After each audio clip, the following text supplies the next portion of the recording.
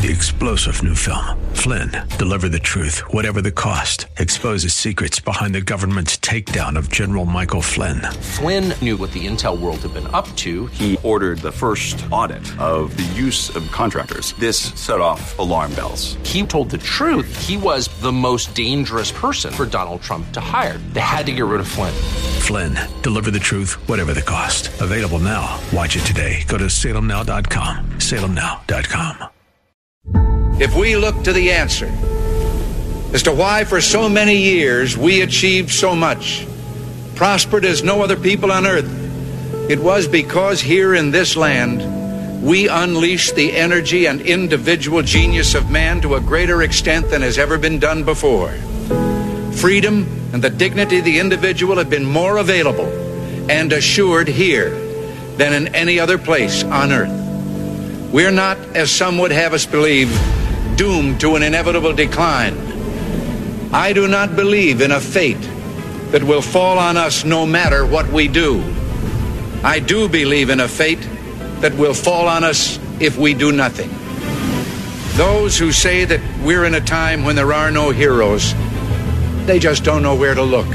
The sloping hills of Arlington National Cemetery, with its row upon row of simple white markers bearing crosses or stars of David, they add up to only a tiny fraction of the price that has been paid for our freedom.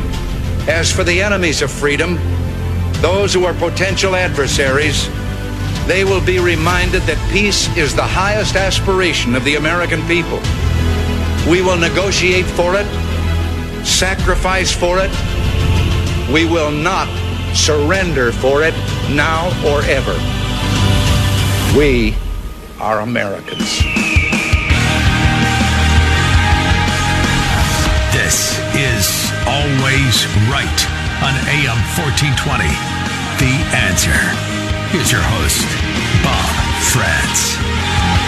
Yes, indeed. Always Right Radio on AM 1420, The Answer. Getting underway at 7 minutes past the hour of 9 o'clock this morning. It's a Thursday, and it's the final day, the 31st day of the month of March in the year of our Lord, 2022. Appreciate you being here. Coming up in the program, you just heard one of his commercials. We're going to get his thoughts on a few of the things going on in Congress right now. Jonah Schulz will be joining us in the second hour, of the program at 10:35 this morning. And Dr. Everett Piper joins us from Oklahoma with some very important analysis on what is going on at Disney and in schools and in state houses pertaining to the continued attack on your children. That'll be coming up at 10:10. So hour 2 is heavy with guests with Dr. Piper and with Jonah Schulz. Hours 1 and 3 wide open for you. So when you're ready, 216-901-0945 or 888-281-1110. Either one of those numbers is just fine with me. It'll get you here. If you don't want to wait for one of those numbers, that's okay too. You can, what I mean is wait on hold. If you don't want to wait on hold, you can leave your voice message to me. It's the only one of its kind that I'm aware of. The only website that actually has an opportunity for you to go to the webpage, click record, record your voice for the radio, and what your question is or your comment is, and then send it right to me, and we'll play it on the air. I don't think anybody else has that. They've got phone lines, but nobody else makes it as easy as just go to your mouse, or go to your screen, your browser, and use your little mouse and click record, say what you got to say, click stop record, push send, and away you go. So check that out at alwaysright.us, alwaysright.us, which is where you will find today's top stories, including Governor Mike DeWine finally starting to run something of a campaign. And he wants you to know that he's a fighter. Mike DeWine is not afraid of tough fights, he says in his campaign ad. Yeah, they released a 30-second ad saying Governor Mike DeWine is a fighter. Listen to it. He's not afraid of the tough fights. Governor Mike DeWine. When big city unions refused to open our schools, he took them head on and got our kids back in the classroom.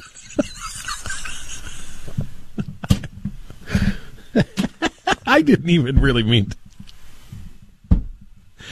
I read the article, and I didn't push play and preview the video that accompanied it, the ad. I just knew what the story was, and I made it the lead on alwaysright.us. The article came from the Ohio Star, and the headline is what grabbed me. It says, Ohio Governor DeWine says he's not afraid of tough fights. In campaign ad, Renacci responds. I said, okay, he's got an ad here, so I think I'll play it. I didn't preview it. I didn't listen to it, so I didn't expect what we just heard. Is he really putting out an ad saying that he is the one who wanted to put kids back in school, back in classes, and to end the lockdowns? He, Mr. 2 weeks to flatten the curve, the guy who destroyed Ohio's schools to Ohio children, Ohio's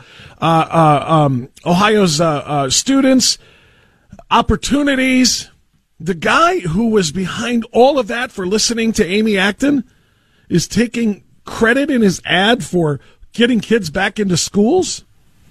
It's only 30 seconds. I ought to be able to let you hear it without interrupting it, but I just couldn't.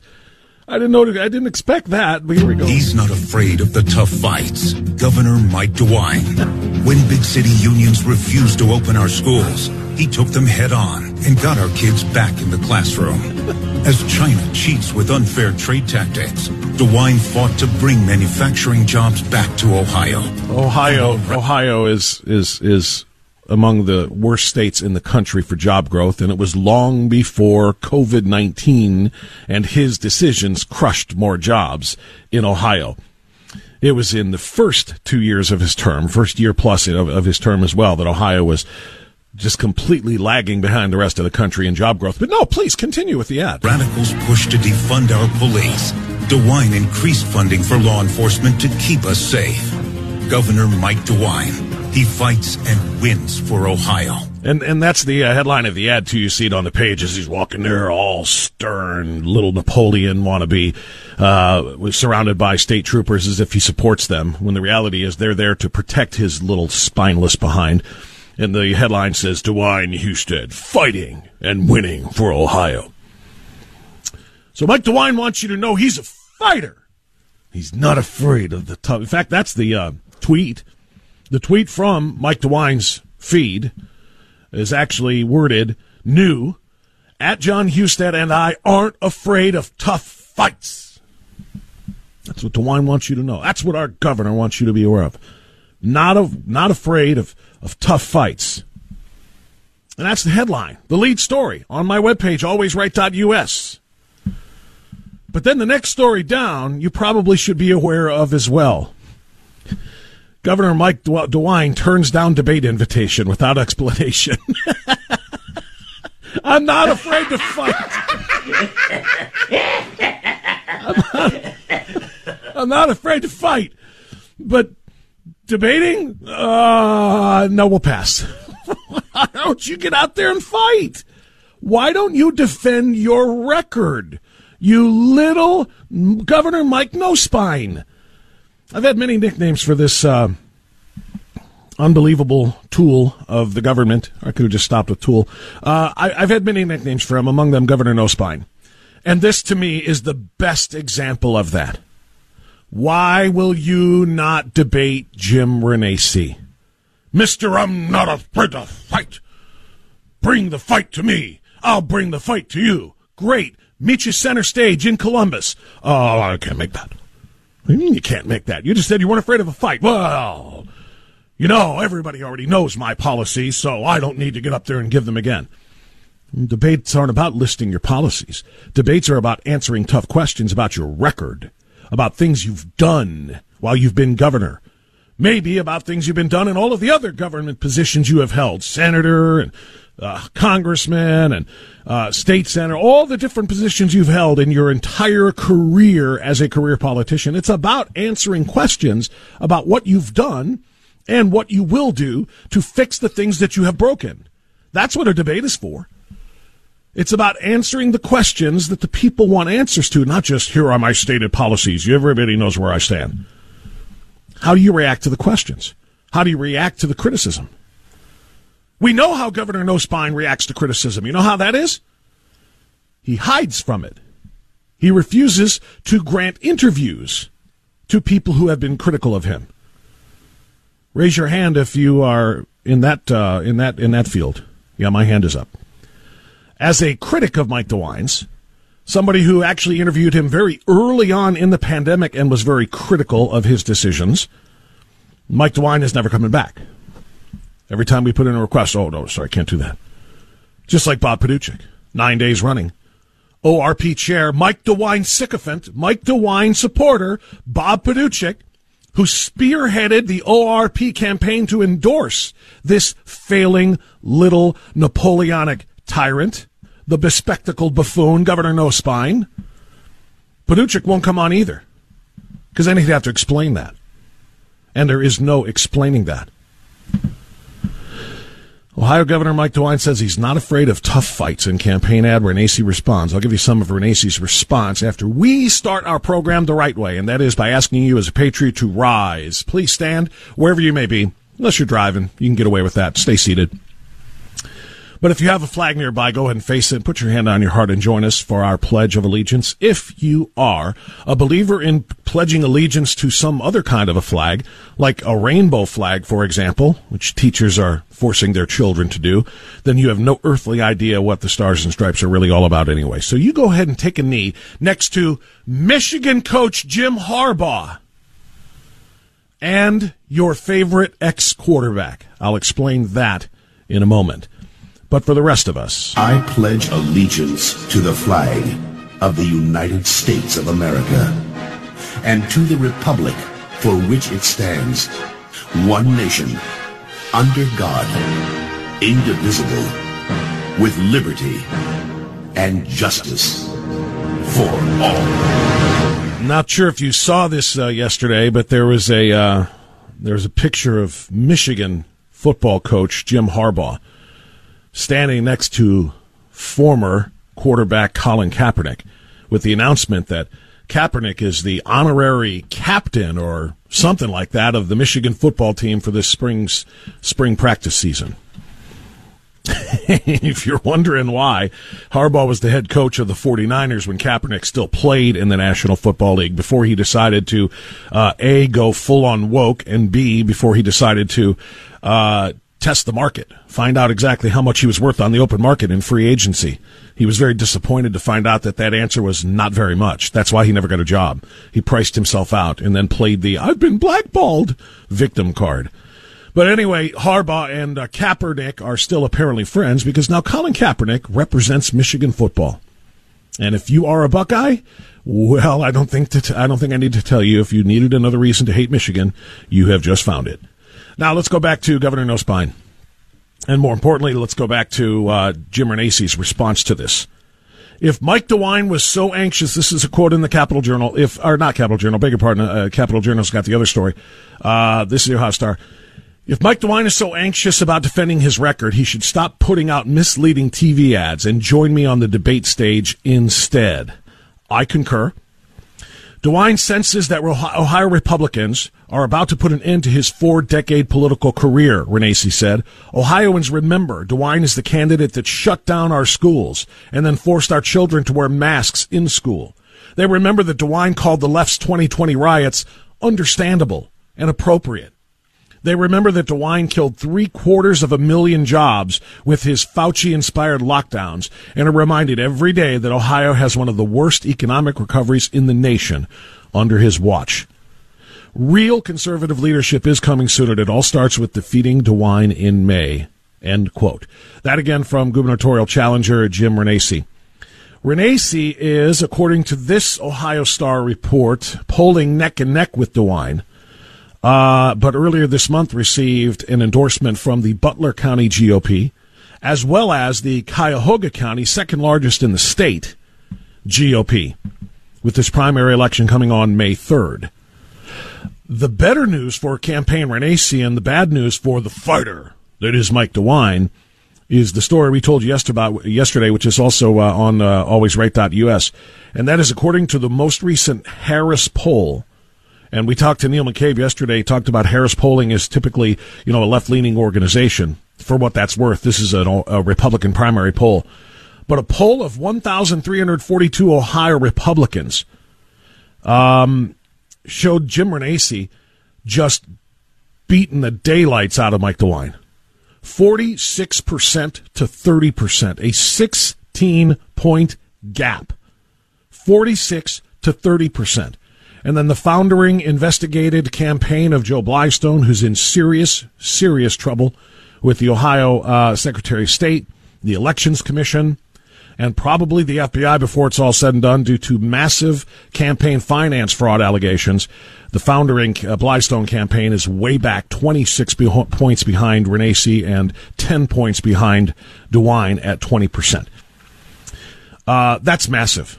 So Governor DeWine says, I'm a fighter, and I'm trailing this Renacci guy, but here's how I'm going to fight. Yeah, I won't be doing any debates. Ohio Governor Mike DeWine won't participate in a primary debate later this month hosted by the Ohio Debate Commission. No reason was given, according to a commission statement.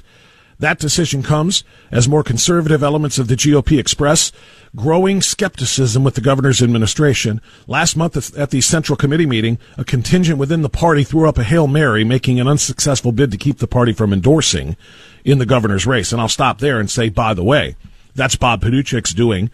The fact that he did indeed make sure that there would be an endorsement and it would go to Mike DeWine, and that millions of dollars in campaign contributions or funds would be granted to the party's endorsed candidate, the incumbent, Mike DeWine. And even with those resources, he's still getting trounced. I mean, you can see why these guys are two peas in a pod. Paduchik, the ORP chair, and Mike DeWine, the governor. Both of them claim to be fighters, but guess what? DeWine wouldn't even show up at that endorsement vote. He wouldn't even show up. And that's because he and Paduchik knew that as soon as he was introduced, he would be booed by those in attendance. Because the Ohio Republicans, not the Ohio Republican Party, because the ORP, led by Paduchik, still strong for the governor. But Ohio Republicans and Ohio conservatives in particular cannot stand him because of what he's done to this state. But at any rate, in a statement, DeWine's campaign manager, Brenton Temple, defended their decision not to debate Jim Renacci. Quote, Mike DeWine is the most publicly accessible governor in Ohio history. Wait, you got some rankings for that? You want to tell us exactly how you came to that measurement? Tell me what the measurable accessibility rate was for John Kasich. Tell me what the accessibility measurability rate was for Ted Strickland. Please, let's go on. Let's go back a ways, because that's a pretty strong statement. He goes on to say, Governor DeWine meets with constituents on a daily basis and regularly takes questions from the media. Really? Really? No, he regularly took questions from the media during his weekly COVID sideshows that were televised, and then he would pick and choose media to avoid. People like Jack Windsor, the Ohio Press Network, because he didn't want to answer tough questions. The conclusion of the statement from the campaign manager, Ohioans know where he stands on the issues and that he is fighting and winning for them.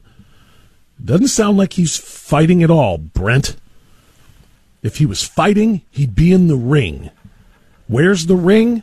It's the debate stage in Columbus. That's the ring. If he's such a fighter, why is he too afraid to walk between the ropes? Tell me that, Mr. Fighter. Ohioans know where he stands on the issues. I want to know how he defends his decisions. That's what I want. I would ask him myself, but Mr. Accessible to the Media won't come on the Bob France program. Won't come on Always Right Radio. Why? He's such a fighter. Tell him to put him up. Let's go, little Napoleon. Let's do this. I'm ready. I'm in the ropes. Renacci's ready on the stage. He's between the ropes. Come and fight. Let's do this. Put him up. I promise I won't hurt you. You're the fighter, though, remember. You said you were going to kick Blystone's A. Well, kick mine. Let's talk. Come on, let's get into this. Mike DeWine is terrified of anybody challenging him. He's terrified of having to defend his own record. He won't talk to Jim Renacci. He won't talk to people like me. He's going to hope that everybody just forgets the last 2 years of pain. 925, Always Right Radio, AM 1420, The Answer.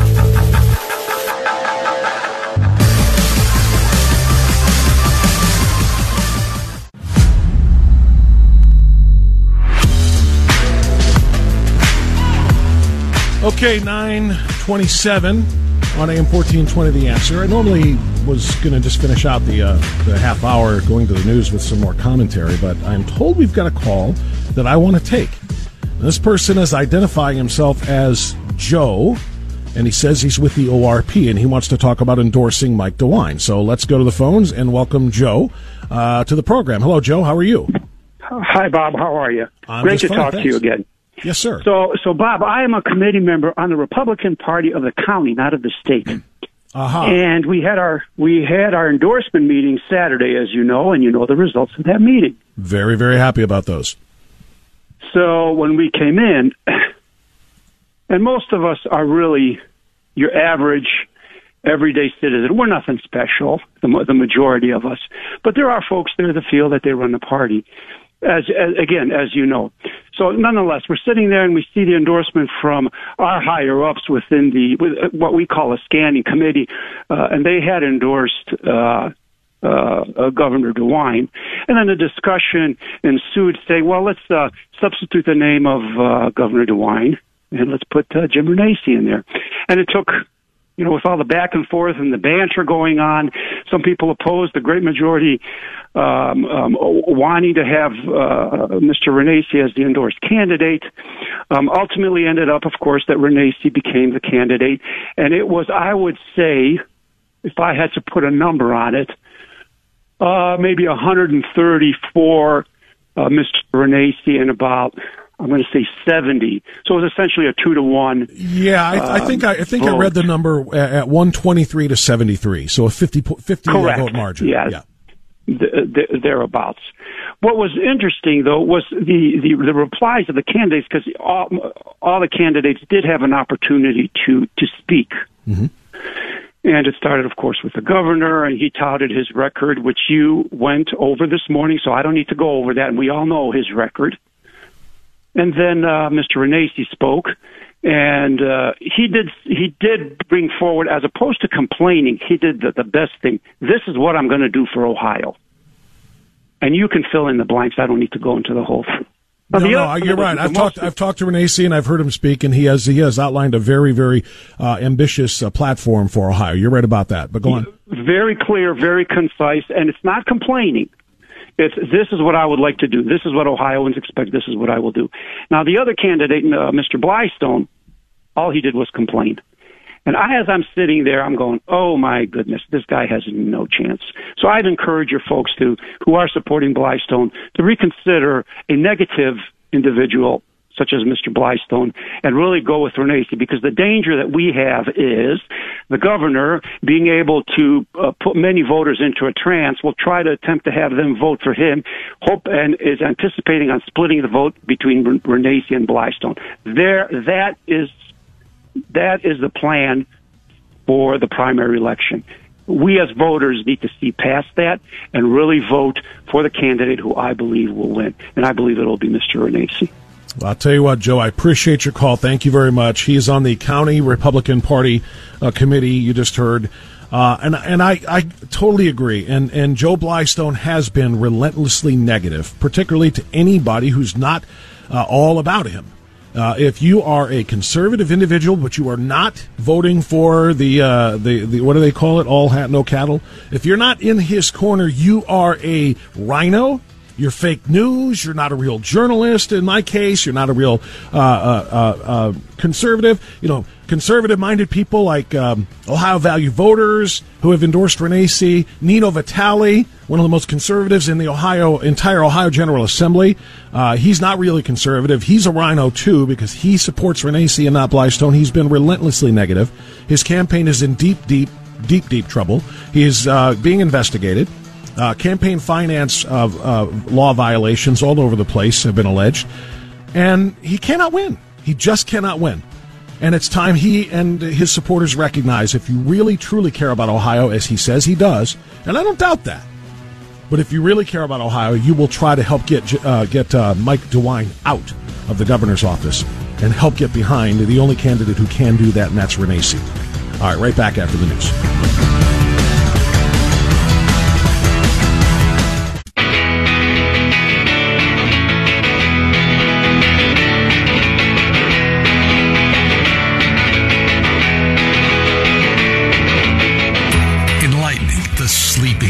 masses and stoking the fire of the American dream. Always Right with Bob Frantz on AM 1420. The Answer. Hi, Bob. I just want to tell you what a great website you have. I listen to you almost every day, and when I can't, I go back and listen later on your website. Thanks for helping make all this crazy world a little bit funnier and a lot easier. You're doing a great job, and we're glad to have you on our side. Let's go, Brandon. Thank you, Helene. That's Helene in Cleveland who sent that message on the sound off button on alwaysright.us. And yeah, I agree. I could jam to this, you know. I'm one of the world's best seated dancers. As soon as I have to get up and use my feet and involve them, I'm screwed. But here in my chair, man, I can sway with the best of them. And every time I hear that groove, I do. Tell me you're not. Tell me you're not doing a little shimmy right now. That's kind of how I'm feeling. Thank you, Helene, seriously, for the kind words. I appreciate that. The check will be in the mail. If anybody else wants to get paid, no, I'm kidding about that, of course. But seriously, if you have thoughts on the stories, the questions, comments, whatever it is, go to alwaysright.us and leave a message for us. We'll play it on the radio, just like that. Okay, I just want to read a couple more quotes here. Excuse me, about the fighter, Mike DeWine, and his explanation by way of his campaign manager. He couldn't even talk to the press to make his own statement about why he won't debate Jim Renacci on a stage. He had to send his campaign manager out there to do that. Renacci had a couple more response, saying that DeWine has governed like a blue state liberal, which is something I've been saying for 2 years now. He has governed much more like Cuomo, Newsom, Pritzker, Whitmer, Brown, and so forth, and he has like DeSantis or Noem or any number, even Ducey in Arizona, who leaves a lot to be desired. Abbott, he has absolutely governed like a blue state liberal, and it's disgusting to me that he has been endorsed for re-election by the Ohio Republican Party. I guess the ORP now endorses liberals. Renacci in a statement said, "I'm not surprised he's terrified. What does shock me is that Governor DeWine thinks so little of the countless Ohio families whose lives he's harmed, futures he's ruined, and businesses he's destroyed. And he won't even take to the debate stage to attempt to justify it, much less apologize for it." And that's exactly correct. I don't know if any other candidate who is an incumbent for the governor's race in a primary has refused to debate before. Has that ever happened? I don't know if that's ever happened. I mean, you literally have a record that you should wish to defend. Instead, you do it in a 30-second campaign commercial calling yourself a fighter, but you won't take the hard questions from debate commission members or moderators, from talk show hosts like me. The Ohio Debate Commission President Dan Moulthrop said, "We are obviously disappointed. We convene these debates to help voters and, frankly, to help campaigns and candidates connect with voters across the state. We would welcome the governor reconsidering his decision." No, he's not reconsidering anything. He didn't need to debate Jim Renacci to get the endorsement of the ORP. So why would he want to debate Jim Renacci now? He's already got that endorsement. He's already got the money, and away we go. So I welcome your thoughts on that situation at 216-901-0945, 888-281-1110. Either one of those phone numbers is just hunky-dory. John is in Garfield Heights. Hey, John, you're on the air. Go ahead, sir. Yeah, good morning, Bob. Okay, I have some kind of theory. Now, it might sound kind of crazy, but give me a second here. Okay, we had a chip shortage and the car prices went up significantly, partly due to that, correct? I'm sorry, say that last part again. In the past couple of years, we had a chip shortage. There was delays in getting chips to make cars, correct? Yeah, correct. Went up. Okay, yes, now the other thing is that this thing is the biggest investment. Intel is making the largest single private sector company investment in Ohio's history, okay? $20 billion at least, okay? Got it? DeWine announced that, correct? Got it. All right? I remember. It was also announced that Biden's State of the Union, but he never gave DeWine any credit as a Republican governor. He talked like he kind of secured this deal in Ohio. Well, DeWine doesn't deserve any credit for it, though. I mean, if we're being honest here, wait. there's more to it. More to it. Yeah. Okay. Now there's a lot to it, and, Taiwan, and a lot of what there is to it. And I'm not going to cut you off here. I just want to get this in. John, a lot of what else there is to it is the amount of tax dollars that were spent securing this. DeWine bought that. He didn't negotiate that. He didn't, play a central role in helping them to decide that this is the best place to do it. He spent countless Ohio tax dollars buying that investment by Intel here in Ohio, and yeah. We're going to pay for it as much as we benefit from it, and that's the little unspoken part that they don't want you to know about. Yeah, but there's another point I'd like to make here. Please, go ahead. Taiwan Semiconductor controls half of the world's market on made-to-order chips. You know correct. that? That's correct. Taiwan. Now, yes, I just wonder if there's a posturing connection between us making chips here and Biden's administration is sort of lackadaisical about the protection of Taiwan, because Putin saw that Biden was weak, and that's part of the reason he went for the Ukraine. He didn't do that with Trump, correct? 100%, yes. Okay, so is it possible that Biden's administration is, not really concerned about protecting Taiwan, and they're even thinking that, well, if he takes over Taiwan, we better get these chips made in Ohio or in the United States so we don't have a chip shortage, and we don't want the prices on cars going up because that affects our reelection or something like that. Okay?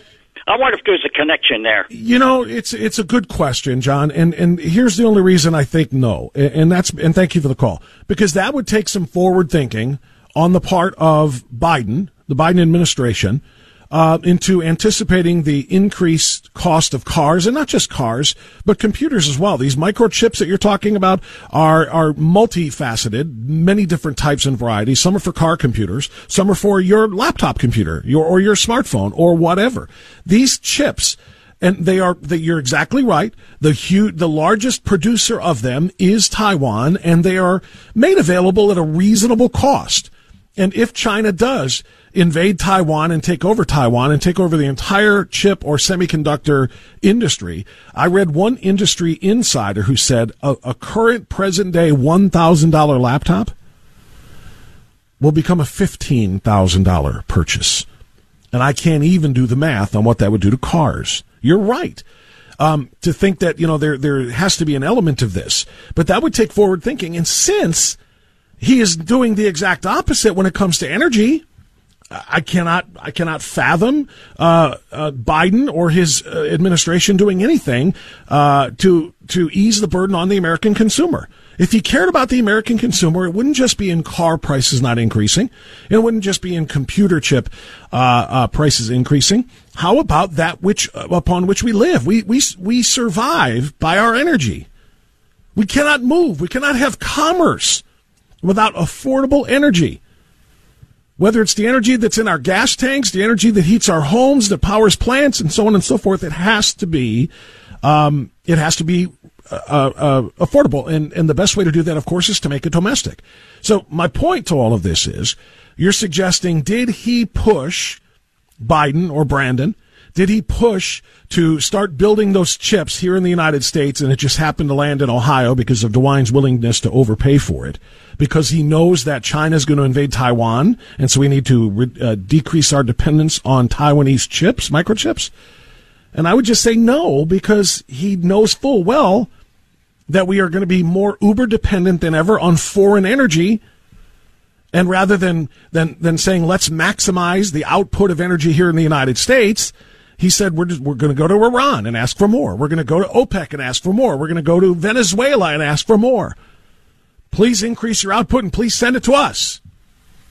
If he cared about the consumers, President Brandon, that is, if he cared about the consumers, well, then he would be maximizing, not shrinking exploration, drilling, fracking, and so on and so forth here in the United States. He's willing to have our energy created and sold to us from foreign countries, but not our microchips. I don't think so. I can't square the two. Not in my head.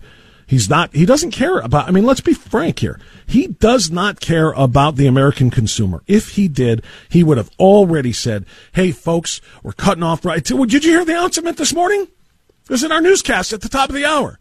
Biden to make an announcement today on a strategic release of 100 million barrels of oil or whatever it is from the Strategic Petroleum Reserve. Again, stop just releasing drop by drop, and that's what it is, little tiny buckets by little tiny buckets of existing oil, and let the companies drill. Let them explore. Let them frack for natural gas. Let them do what needs to be done. But he dare not cross his gangrene allies. The green movement, and this is what you saw in this $5.8 trillion budget that he proposed. $48, I think it was, billion for climate change causes, green energy causes. He refuses to cross not only the gangrene in the United States in his own party, but the globalists that he is working with as well to do what's right for the American people. So if he won't do what's right by energy, I can't imagine him thinking about doing what's right for the people by way of microchips. I hope that answered the question. Charlie's in Westlake. Hey, Charlie, go ahead. Hey, Bob. Great show.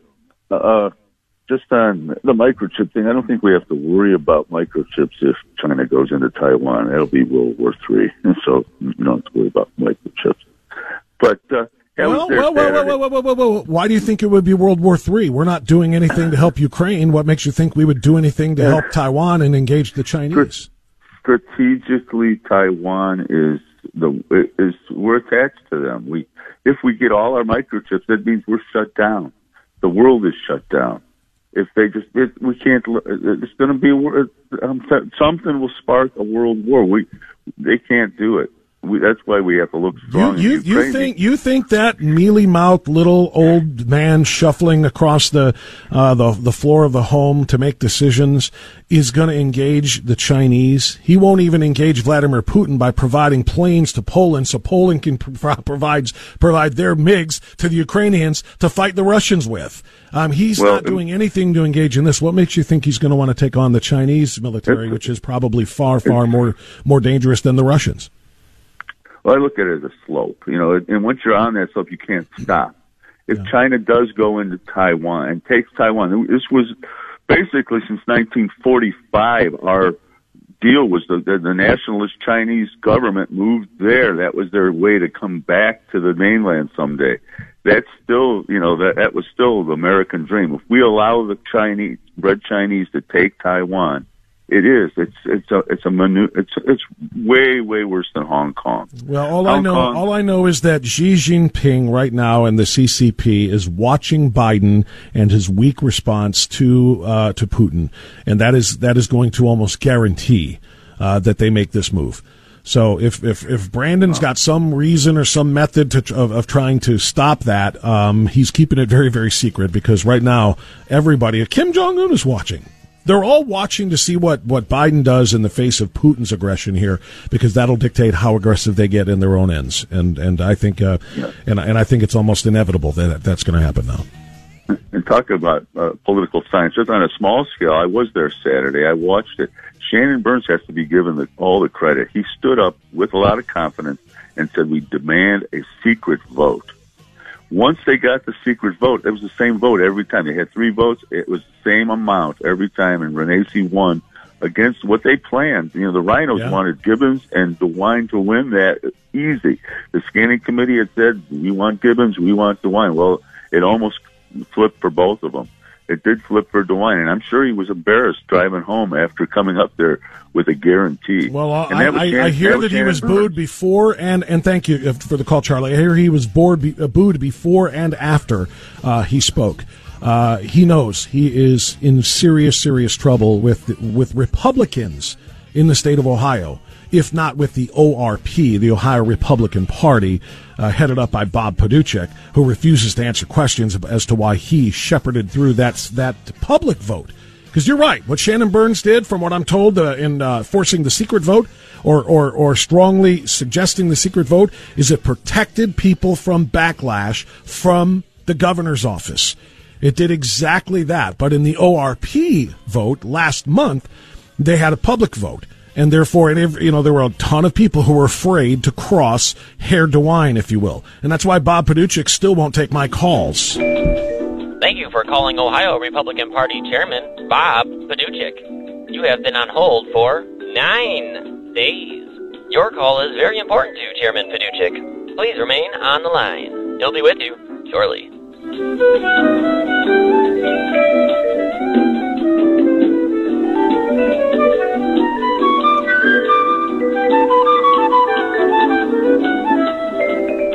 Thank you for calling Ohio Republican Party Chairman Bob Paduchik. You have been on hold for 9 days.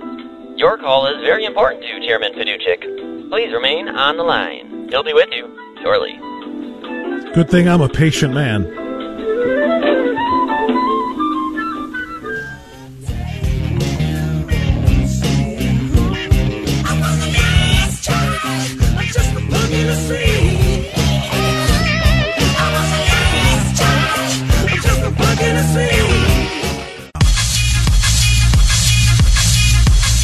$9:58. Let's squeeze in a couple more phone calls here before the top. We'll go to Cleveland. Dave, you're on AM 1420 The Answer. Good morning. Go right ahead. Good morning, Bob. Thanks for taking my call. Yes, sir. I have a concern about Intel coming to Ohio. I thought it was a good thing when I first heard it. It was announced, a week before the State of the Union, then Joe Biden announces it, and they mentioned $20 billion, then he mentioned $100 billion. So they're one of the woke companies, and I'm really worried about something like what's going on in Disney in Florida, where they're going to just go woke on this state. How is that going to affect us? Do you think that they still might have ties to China? Or, Well, first of all, Intel, I don't know if they are going to be as woke as, for example, Disney is, but I would probably have less concerns about that, only because the reason we're concerned about Disney is because of their access to kids. Intel's, they're just got people on a line sitting there pumping out chips. It's not something that's necessarily going to be aimed at our children, which I think is what a lot of us are afraid of. Well, who are they going to hire? There's 10,000 jobs they're talking. Are they going to just go for, the minorities and the woke? Well, listen, nobody opposes woke corporations more than me, and I know a lot of people, when they found out what American Express is doing, for example, they're not taking American Express payments in their businesses anymore because it's woke. There's a lot of people who are doing whatever they can to stop those kinds of companies from gaining traction. But in this case, I think probably just the building of the chips and the manufacturing of the chips, these microchips, which are so important to so many different things that we have, industries in this country, getting them built, I don't care if it's in Ohio or Nebraska or California, is probably going to trump whatever their politics are, at least in the short term. Long term, we'll see, but in the short term, we got to get out of this shortage so that we can actually get industries rolling again. So I kind of sense that's probably the way it's going to go for most Ohioans. Gotcha. Well, thanks, Bob. Thank you, Dave. I appreciate it. Your opinion is a very good one, and it's a great question. I don't know what the answer is going to be either. But I think right now the fact that they're going to be built is a good thing here. I still refuse to give Brandon or DeWine much credit for it. This is kind of a no-brainer, but it is something that is going to be important going forward. Going to get a timeout. Top of the hour coming. And we are going to talk with, who are we going to talk with? Oh, it's Dr. Piper. It's Thursday, for goodness sakes. We got to get out now so we have more time for the brilliance of Dr. Everett Piper. That's next, AM 1420 The Answer.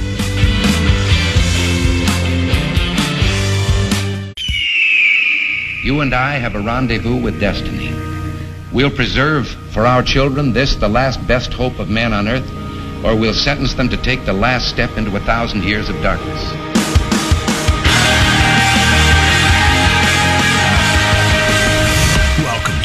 Always Right with Bob France on AM 1420. The Answer. Always Right Radio, hour number 2 underway, 8 minutes past 10 o'clock. Appreciate you being with us on this Thursday, the 31st and final morning of the third month of the year of our Lord, 2022. I really wish all of these Disney stories had come out tomorrow. Then we would at least have a hope, a shot that maybe they weren't true and it was a cruel April Fool's joke.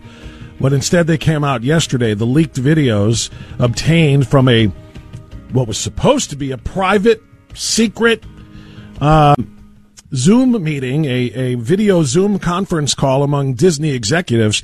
Christopher Rufo got a hold of them thanks to a whistleblower and made them all public actually earlier this week instead. So it's not an April Fool's joke. This is real. We're going to have to deal with it. And we're going to have to figure out how we protect our kids from it. Let's bring in our regular Thursday commentator for this issue and many others. Dr. Everett Piper is with us. Dr. Piper is a past university president, knows all about academia and the agendas there. He is also a best-selling author of 2 tremendous books. He is a weekly columnist for the Washington Times, a radio host of the Rebellion podcast in Oklahoma, as well as a candidate for county commissioner in the Sooner State. Dr. Piper, good morning. How are you? I'm doing great, Bob. Thanks for having me on. That's the nickname, right? It is Sooner State, right? Yeah. Okay. I just want to make sure I didn't mess it up. No, you got it right. As you are in the Buckeye State, we are in the Sooner State. Yeah, but the thing is, Ohio State is the largest dominant university here. It's easy to remember Buckeye, but you got Cowboys in Stillwater there, so I just wasn't sure which one, Oh, be careful. Now you offended a lot of people. Well, it's a good thing the only people I'm offending are in Ohio, because we're not in Oklahoma. If I start talking about Michigan State Spartans or Michigan Wolverines on your show, we're going to have trouble, aren't we? Wow. So Bedlam is real in Oklahoma, huh? Absolutely. Right. Absolutely. And remember, we've got open carry down here, so it can get ugly. Terrific. All right, Dr. Piper, I'm going to play for you a short series of videos from the expose that has been done here. What they were calling this is the Reimagine Tomorrow conference among Disney executives, and some of the things that came out of that have just pulled the curtain all the way back. Everybody now knows what is going on at Disney. This is full-on indoctrination and grooming of children to erase their identities, erase their sexes, and to sexualize them from essentially the moment they can recognize a pair of Mickey Mouse ears. Listen. And like our leadership over there has been so welcoming to my not at all secret gay agenda. And so I feel like I felt like it was, maybe it was that way in the past, but I guess something must have happened in the last, they're turning it around. They're going hard. And then all that momentum that I felt, that sense of, I don't have to be afraid to let's have these 2 characters kiss. Let's in the background. I was just wherever I could, just basically adding queerness to if you see anything queer in the show, I'm proud family. But I just was no one would stop me. No one would stop me from queering up as much of the shows as I possibly could, said executive producer LaToya Raveneau. This is Disney production coordinator Alan March. The more centered a story is on a character, the more nuanced you get to get into their story. And especially with trans characters, you can't see if someone is trans. There's not one way to look trans. And so kind of the only way to have these canonical trans characters, canonical asexual characters, canonical bisexual characters is to give them stories where they can be their whole selves. If the kids can't tell someone is trans or bisexual or asexual or pansexual, we need to make sure that those things are in the stories so everybody knows that these are abnormally sexualized characters. And one more from Disney corporate president Carrie Burke. One of our execs stood up and said, we only have a handful of queer leads in our content. And I went, what? That can't be true. And I realized, it actually is true. We have many, many, many LGBTQIA characters in our stories, and yet we don't have enough leads and narratives in which gay characters just get to be characters and not have to be about gay stories. And so that's been very eye-opening for me.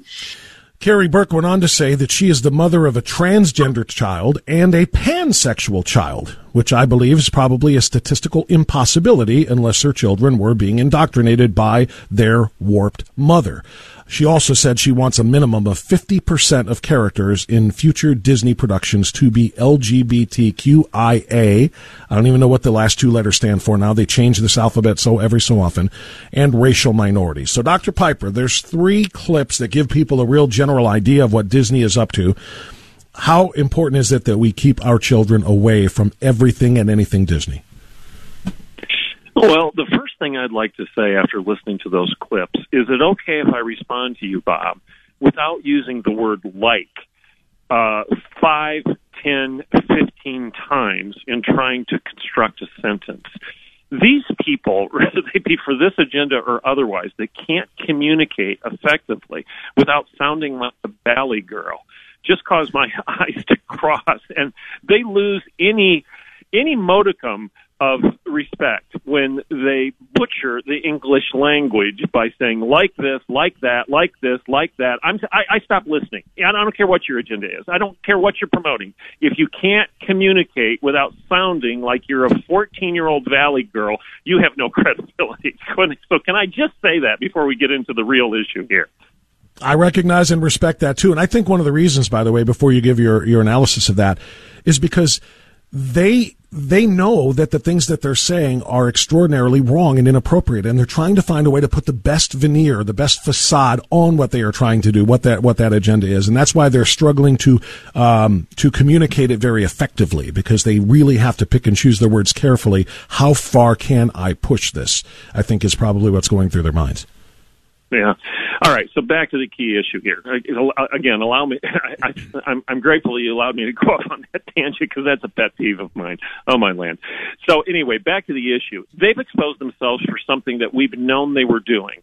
But yet the conservative mom and dad, the conservative Christian, the conservative person out there that just wanted to protect the innocence of his son or his daughter has been maligned, and we've been mocked for bringing up various different Disney cartoons and asking good questions. You know, what are you trying to say about The Little Mermaid? What are you trying to say about this particular character in Beauty and the Beast? Or whatever the issue was, we were the ones who were accused of playing a Beatles album backwards and finding Satan and homosexuality in every single Disney cartoon. But yet now they've exposed themselves and they've admitted that they've been doing this for some time, and then they're going to double down and continue to do it.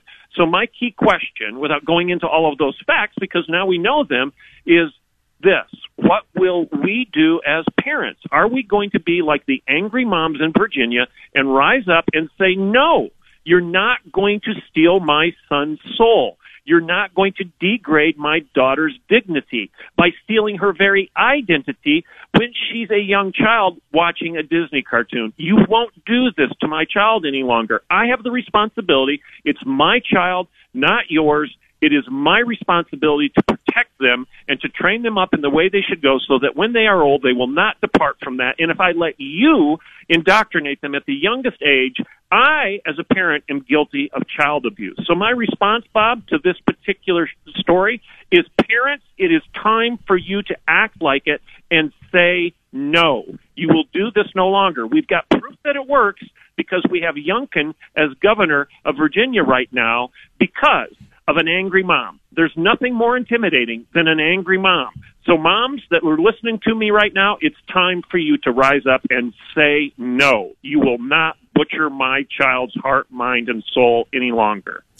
I would just dovetail off of that and tell anybody that's already got their Disney cruise booked, cancel it. If you've got your Disney vacation to the Magic Kingdom in Orlando, cancel it. If you are subscribing right now to Disney Plus, which usually includes in the bundle of streaming services woke ESPN, owned by Disney, and ABC, owned by Disney, all of those streaming services, anything owned by Disney, you must get rid of. You have to hit them where it hurts if you want to protect your children. And if, by the way, you do wander into one of their parks with your impressionable children, this is how they're going to be greeted. So we no longer say ladies and gentlemen, boys and girls.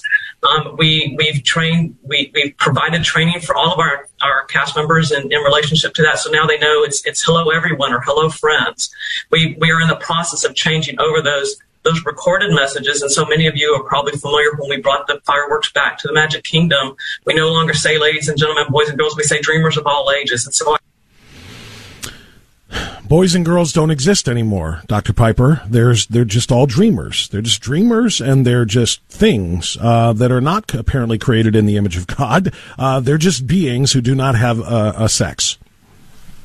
And And this is not a minor issue. Everybody's going to listen to us today, Bob, and say, well, boycotts don't work. We've tried this before.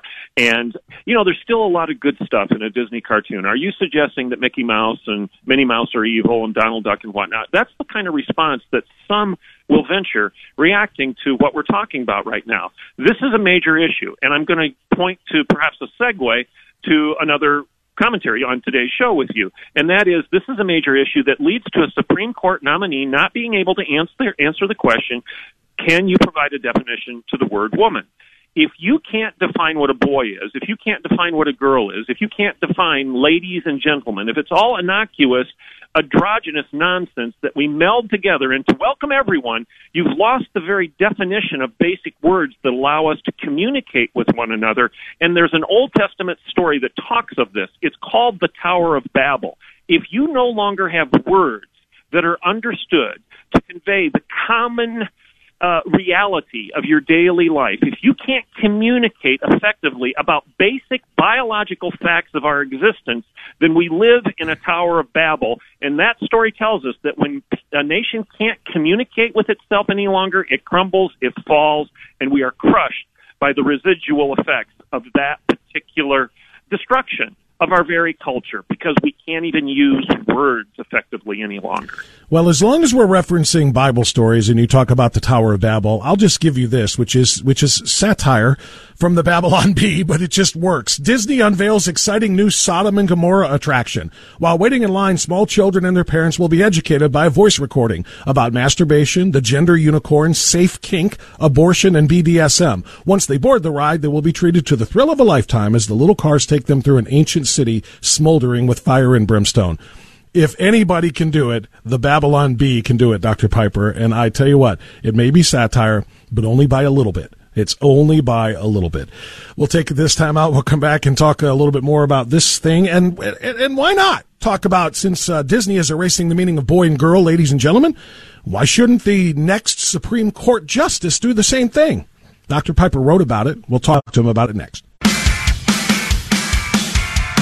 Okay, 10:23. We continue now with Dr. Everett Piper on AM 1420 The Answer. Okay, Dr. Piper, I think the entire country was transfixed by these nomination confirmation hearings last week, with Ketanji Brown Jackson being asked very difficult questions about her record of sentencing child pornographers and child pornography users, and being soft on a lot of other very serious crimes. But they were also just trying to figure out, how can a woman who has been picked as the nominee for the Supreme Court because she's a woman and because she's black not be able to identify or define what the word woman really means? We all watched it. You wrote about it, Doctor. Take it away. Well, I'm going to recommend a book to everyone. It's not one of mine. It's a book by Noelle Mering, M-E-R-I-N-G. She's recently wrote a book, and it's titled Awake, Not Woke. Awake, Not Woke. The reason I'm recommending this book is she's spot on. She's been on Fox News recently discussing everything that we're talking about right now, because the woke culture can be defined simply as a culture that butchers the English language and butchers the definition of everything. The woke movement is a movement that's essentially grounded in the Gnosticism. I'll say that one more time. The Gnosticism of 2,000 years ago, which denies the body, denies the material, denies the facts before your very eyes in favor of superior knowledge, the way you feel. Your opinions become more important than pursuing the truth. I just defined the woke movement for you, and Noelle Mering does a super job of doing that at book length. In her book, she basically critiques this. She doesn't mean to do it because she wrote the book before the confirmation hearings of the Supreme Court nominee. But she is actually giving us the context to understand what's going on. If you can't define who you are, you're a woman, and you can't provide a definition for who you are, then all is lost. If you have taken a pledge, if you have made an oath, as this, what's her name? Ketanji Brown Jackson, yeah. If you can't tell me that your oath of office, which you've already taken as a sitting judge, which calls upon you to administer justice without respect to persons, If you don't know the definition of a person, how can you administer justice to that individual? You don't even know who they are. For example, Title IX calls upon you to administer justice to women because women have equal rights to the athletic field and to the shower and to the bathroom and to the locker room. If you can't define a person, if you can't define a woman, then Title IX is a joke. It's meaningless. It's, again, akin to the Tower of Babel. We live in a time where we can't communicate effectively any longer. And here's what Noel Mering warns of. When that time comes where we can't even understand what another person is saying, what happens? We lose trust. We don't trust them, and we become reserved, we become angry, we become vitriolic because all trust is lost because we can't even communicate on the basics of our daily existence and daily reality. Dr. Piper, I want to wrap this today with the last 2.5 minutes going to your state. The Oklahoma governor has signed a bill barring male students from girls' sports. This is happening in a handful of other red states with red governors doing the right thing. Even though some took some time to come around, like Kristi Noem in South Dakota, she eventually got it right. Can you tell us if you think this is, what kind of sign do you think this is from a broader perspective? I think it's a great sign that certain states, DeSantis, thank the Lord for Ron DeSantis. He's a leader. Amen. I'm grateful for these other governors that are following him, but I also have to remind people that they needed DeSantis to take the lead, and now they're jumping on board. Good. Great thing. What we need to be very concerned about right now is what happened when we were the traditional marriage movement. We forget that California voted for traditional marriage. And then we got a Supreme Court that overruled it. That's what we need to be concerned about. We've got a lot of governors taking the lead, from DeSantis to Oklahoma's governor Kevin Stitt to Kristi Noem, et cetera. We have governors that are doing the right thing, and those legislatures underneath them in their respective states, thank you, we're grateful. But if we've got a Supreme Court that's going to overrule this, we, as a group of people, need to decide if we're just going to say no. No. We're going to respond to the Supreme Court. We're going to respond to the federal government, as I did when I was president of Oklahoma Wesleyan University, and Obama sent me a letter saying you've got to provide transgender accommodations. I sent a note back saying, no, I will not do this. And you know what happened, Bob? The Obama administration backed down. They backed down. I said, sue me. I'm not going to do it. I'm going to comply with Title IX. I refuse to degrade women and suggest that they're not even real and take away their identity and besmirch their dignity. I will not do it, President Obama. No. We have to be prepared to say no, because I don't think states are going to be the end of the story, especially if Brown Jackson is confirmed, which she probably will be. I'm a little bit embarrassed to say that I did not know that. After all of this time talking to you the last few years, I did not know that you rebuffed the order by President Obama, and I assumed that he was threatening you with a loss of federal funds if you didn't, right? Absolutely, because if you're out of compliance with Title IX, which is what he was claiming I was, that's the irony. They're using Title IX as justification to take women's sports away from them. And I said, are you out of your mind? The answer is no. I can't comply with Title IX if I buy your argument that women don't even exist, that they're nothing but unicorns and leprechauns. Did he then try to withhold funds from a university? Here's the thing. This was at the peak of the Obama administration. I had the Alliance Defending Freedom send them a letter saying what I just said, but dressing it up with legalese a little bit. And I got a response back from Health and Human Services and the Department of Education under the Obama administration to say, okay, you've got an exemption. Okay? Wow. They weren't ready to fight at that time. We can talk about this on another show if you want. We're going to make a point of that, no question about it. That deserves some applause right there. I don't care if it is a few years late. That is applause-worthy. Dr. Piper stood up to the Obama ridiculousness and won. Dr. Everett Piper, always a pleasure. Thank you for the great conversation. We'll talk soon. Blessings. Bye-bye. Thank you, Dr. Piper. It's 10:30. We'll take a time out now. That was outstanding. I was so glad to hear that. We'll take a time out here for news. Always Right Radio returns with Jonah Schulz for Congress next. AM 1420, The Answer. If it keeps on raining, love is going to break. When the levee breaks, have no place to stay. Wow, wow, wow.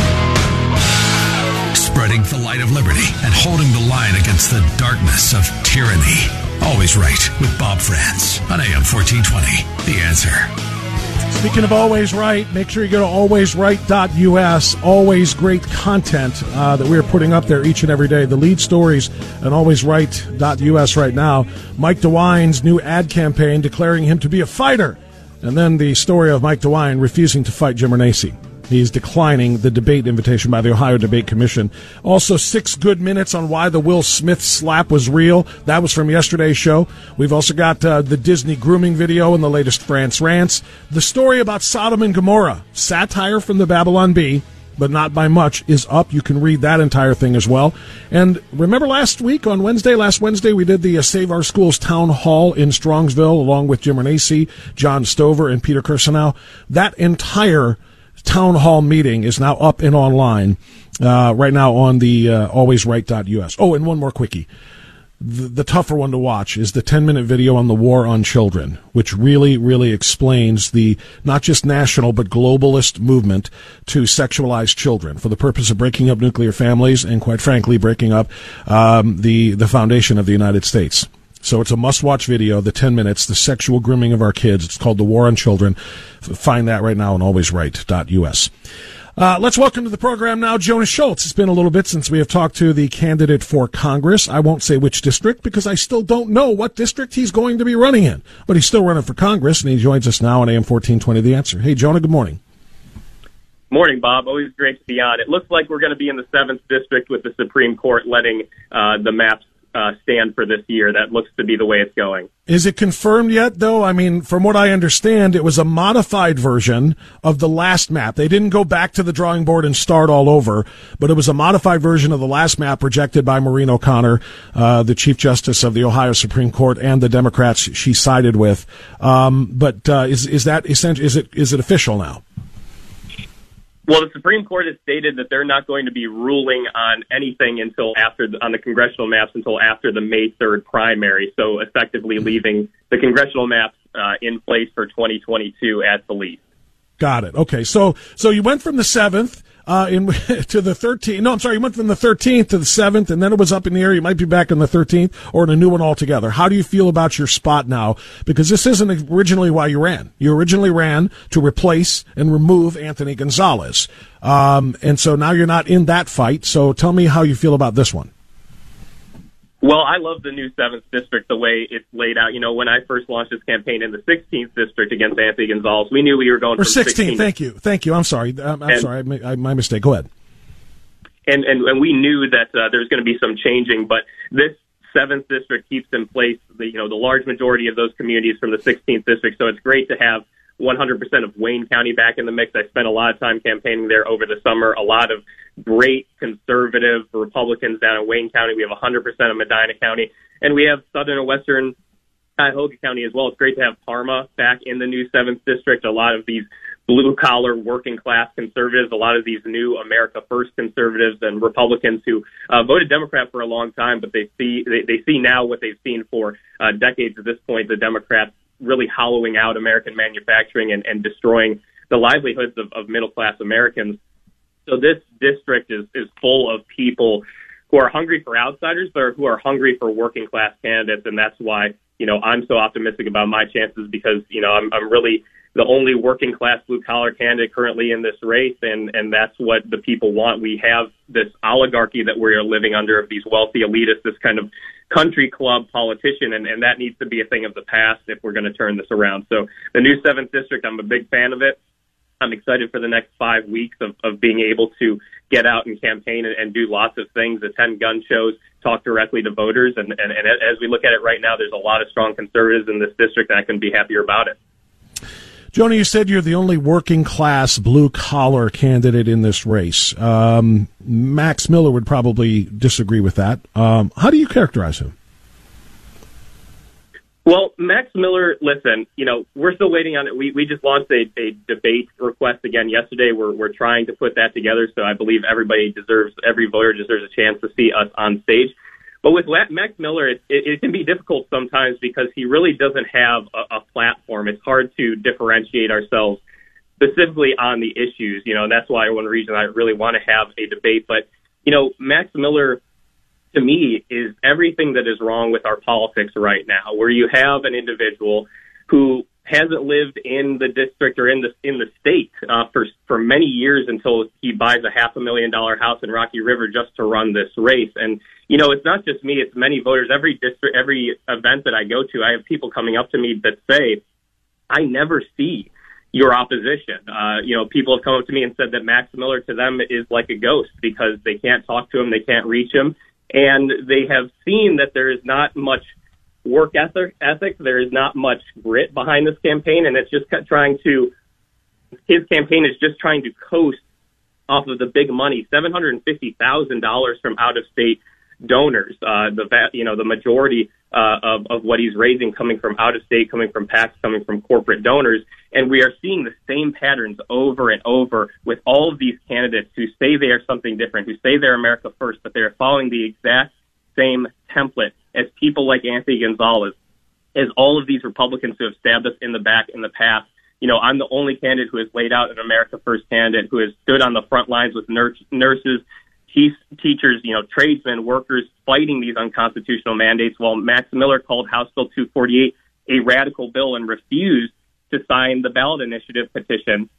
And, I'm the only candidate funded 100% by individual contributions. If we're going to change this country, if we're going to change this district, we're not going to be doing it by electing the same people who do the exact same things, who regurgitate the exact same talking points that we hear over and over again. It has to be about action over words, and that's what my campaign's about. We're talking to Jonah Schulz, candidate for Congress now. It's going to be in the 7th District after the latest redrawing or modification of the maps, which apparently are not going to be challenged until after the May 3rd primary, so there will be a vote. That's good. Jonah, I notice you say America first a lot, but you don't say Trump.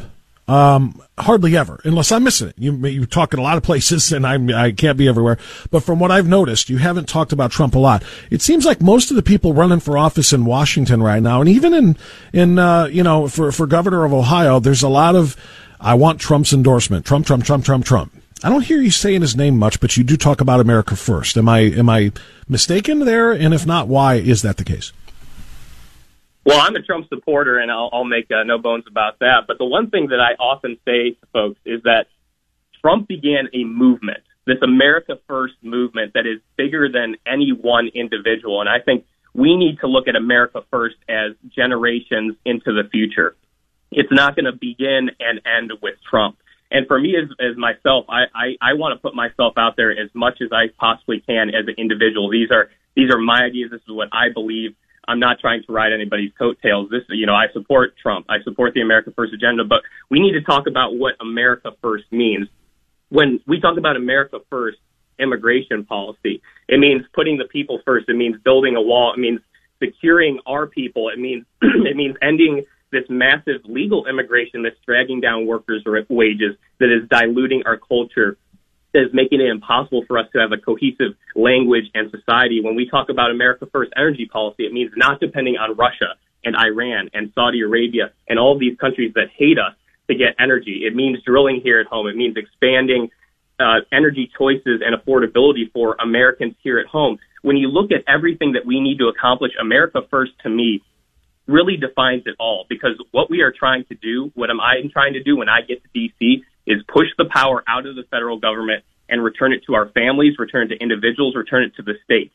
That's what America First means, because if we are able to prioritize workers, families, children, we're going to live in a great country. And so my belief is that Trump started a great movement that we all need to take up. And whether he runs for re-election or not, whether he wins or not, he's one guy. And we need people who understand these same principles and can stand on their own 2 feet without just trying to staple themselves to Trump, and can prioritize these things for the American people, because I'm one of 435 if I'm elected. Senators are one of 100. One president cannot do this on their own. We need a massive movement, what I call the America, and many others call the America First movement. And so for me, Trump started a fire that we need to move forward.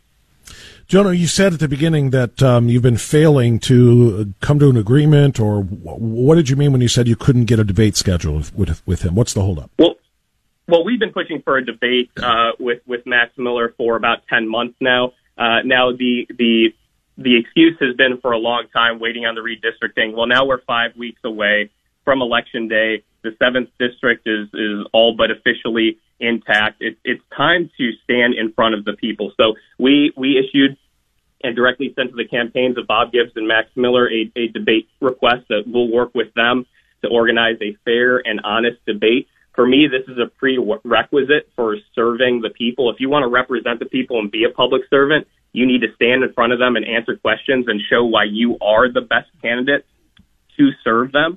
And quite honestly, we have a lot of candidates, Max Miller included, that will say, I'm going to stand up to Nancy Pelosi. I'm going to stand up to the swamp. Well, if you don't stand up to Jonah Schulz first, I don't believe that you should get that opportunity. So that's why we're pushing so hard for a debate, because for me, it's a prerequisite, and it shows that at the very least you're willing to put yourself in the line of fire in front of the people and show that you're willing to work for them. Jonah, last question is going to be about Bob Gibbs, because, again, I referenced Max Miller first because that's how this whole thing started. You were both Republicans vying for an open seat, which was going to be Anthony Gonzalez because he is not running for re-election. And, of course, now that everything got changed, you do have an incumbent there. So I asked you about Miller. Let me ask you about Gibbs now. How do you separate yourself? Well, Bob Gibbs, unfortunately, and even in his district, and most of this is not any area that he's ever represented, but he's not known, even known by most of his constituents. He's one of the Chamber of Commerce Republicans. He's actually received a U.S. Chamber of Commerce award every year he's been in office, and he called them tireless advocate for pro-growth policies, and we know the Chamber of Commerce is doing everything it can to drag down American wages and open our borders. And the vast majority of his funding is coming from Paxton corporations. And so Bob Gibbs, he is just a representation of more of the same. And people will hype up the rhetoric. They'll do more things when it comes time for an election, but then they'll shrink back into the shadows. And we need, like I said last time I was on, we need to go boldly forward. If we continue to allow the same Republicans who have steered the ship, really off a cliff for us to maintain their grip on the levers of power, we're going to wind up in the same situation, having these same conversations in 2, 4, 6 years. America does not have that kind of time. We need to start turning things around now. So for me, you have an individual like Bob Gibbs, who isn't out on the front lines, who isn't working on so many of these major issues, who aligns himself with a corporate interest. And that's just not acceptable anymore when so much is on the line, when the American people, the average everyday working class person, is seeing their livelihood put at risk or completely taken away from them, whether it's through mandates, whether it's through our disastrous energy policy, whether it's through this massive immigration that is stealing our jobs and lowering our wages. All of this is happening, and it's happened under Democrat and establishment Republican watch. And if we don't have a changing of the guard, we can expect more of the same. Yeah, in 2020, Gibbs ran unopposed in the Republican primary. He's pretty popular in his district, even though you say that he doesn't, they don't have a lot of a feel for him. But he ran unopposed, and then he won easily 67% to about 29% over the Democrat candidate in the general there. So it's probably a little bit of a different challenge than you were expecting when you started to run against the non-incumbent 16th district, or for the non-incumbent 16th district seat. But the challenge is before you. And at least you know when it's going to be fought. You're going to actually have this vote on May 3rd. So that's good news. And Jonah Schulz, I always appreciate you coming on and articulating your point of view. And best of luck to you, sir.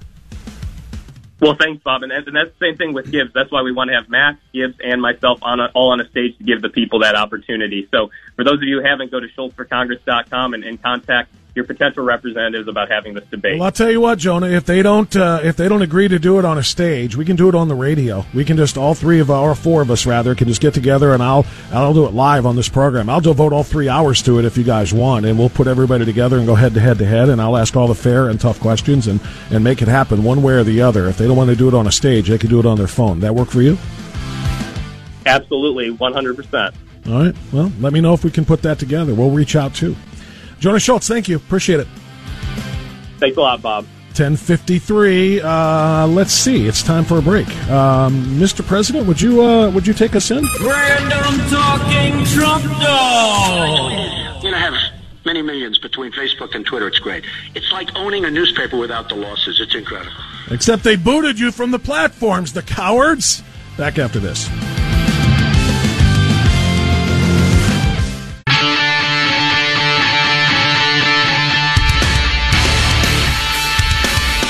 10:57 now, AM 1420 The Answer. Always Right Radio. Thanks to Jonah Schulz. Thanks to Dr. Everett Piper. We had guests both half hours this hour. But good news for you if you want to speak. We are guest-free in hour number 3. So this is your opportunity, 216-901-0945 or 888-281-1110. Either one of those numbers works just fine, as does the sound-off button on my webpage, alwaysright.us. I'm adding new content to that page every single day. And from what I'm told, people are kind of liking the new website. Hi, Bob. I just wanted to tell you what a great website you have. I listen to you almost every day, and when I can't, I go back and listen later on your website. Thanks for helping make all this crazy world a little bit funnier and a lot easier. You're doing a great job, and we're glad to have you on our side. Let's go, Brandon. Well, let's go, Brandon, indeed. Thank you, Helene in Cleveland. I had that in the first hour, and I wanted to play it again because I loved it so much. By the way, I'm not making it funnier. The clowns who are running our government are the ones making it funny. Let's go, Brandon. Let's go, Brandon. Let's go, Brandon. I'm telling you, I like the beat. Let's go, Brandon. And I can't dance to it, but only because I can't dance. Let's go, Brandon. But I enjoy every second of it. Let's go, Brandon. By the way, reminder, you can get your Let's Go Brandon t-shirts along with extraordinary amounts of other patriotic conservative gear on the webpage at alwaysright.us, on the web store, rather. The 0% liberal, the Let's Go Brandon, the shut up and stand up. Social distancing becoming socialism distancing. You got to check it out for yourself. There's a lot of great T-shirts, hoodies, long sleeve shirts, sweatshirts. They don't want science. They want compliance. Ban criminal race theory. That's my favorite one, by the way.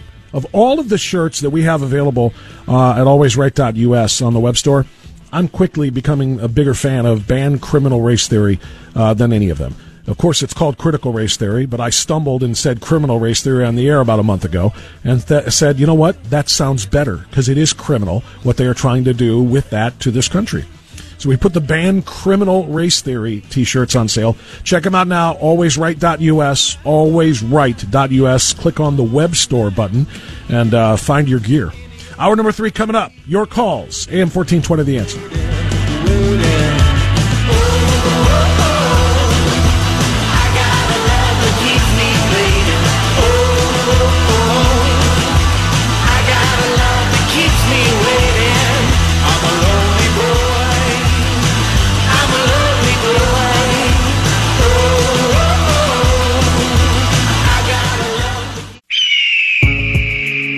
You and I know and do not believe that life is so dear and peace so sweet as to be purchased at the price of chains and slavery.